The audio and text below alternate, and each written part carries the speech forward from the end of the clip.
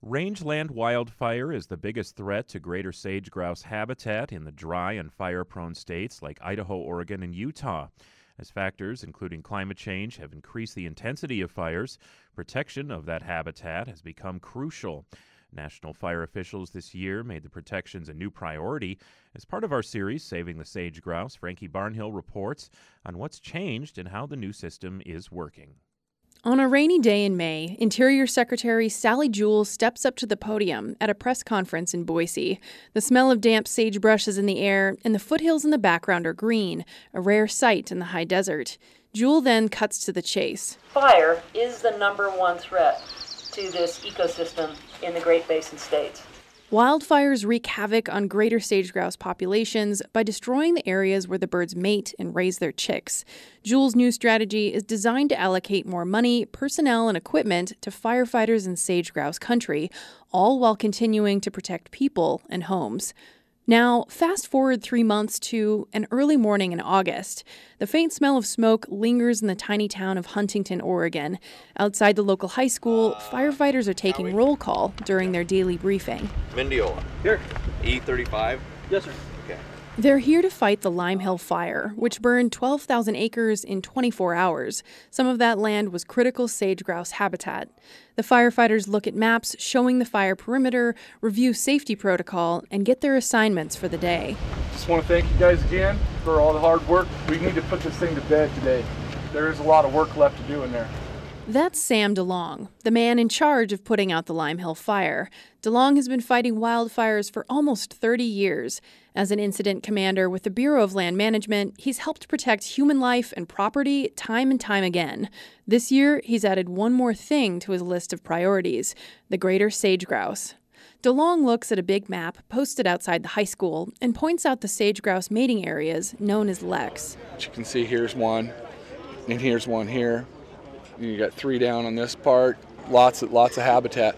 He says the new guidelines have shifted how he attacks fire where the bird lives. One of the things here would be if we had a big island out here and, in sage-grouse habitat, and 20 years ago we'd slick this off and we'd burn it off and just clean that up. It's less risk to firefighters, less work. Now we'd go in there and we try to protect that.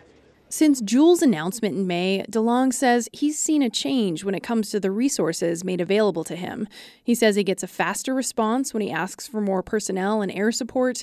There's a new bulldozer on the way to his district, too, which will make digging fire line a lot easier. To some degree, it's a function of providing more resources, but I think more importantly, it's about being smarter about how we fight fire and how we allocate resources. That's Jim Lyons. He's with the Interior Department and helped write the new fire strategy. He admits it came late in the game, 13 years after environmentalists first asked the government to protect the bird and just 4 months before the endangered species decision. Well, I don't think it got the attention it deserved. There hasn't been a lot of focus on the sagebrush ecosystem and rangelands in general.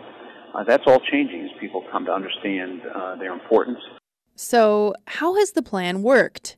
For BLM biologist Melissa Izquierdo-Premis, the new strategy has made her job of protecting the bird easier.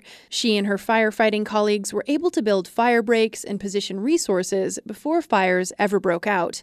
She says that level of coordination is unusual. And it seems like everybody's on board as far as, okay, these are habitats that are mapped and these are habitats that we need to protect.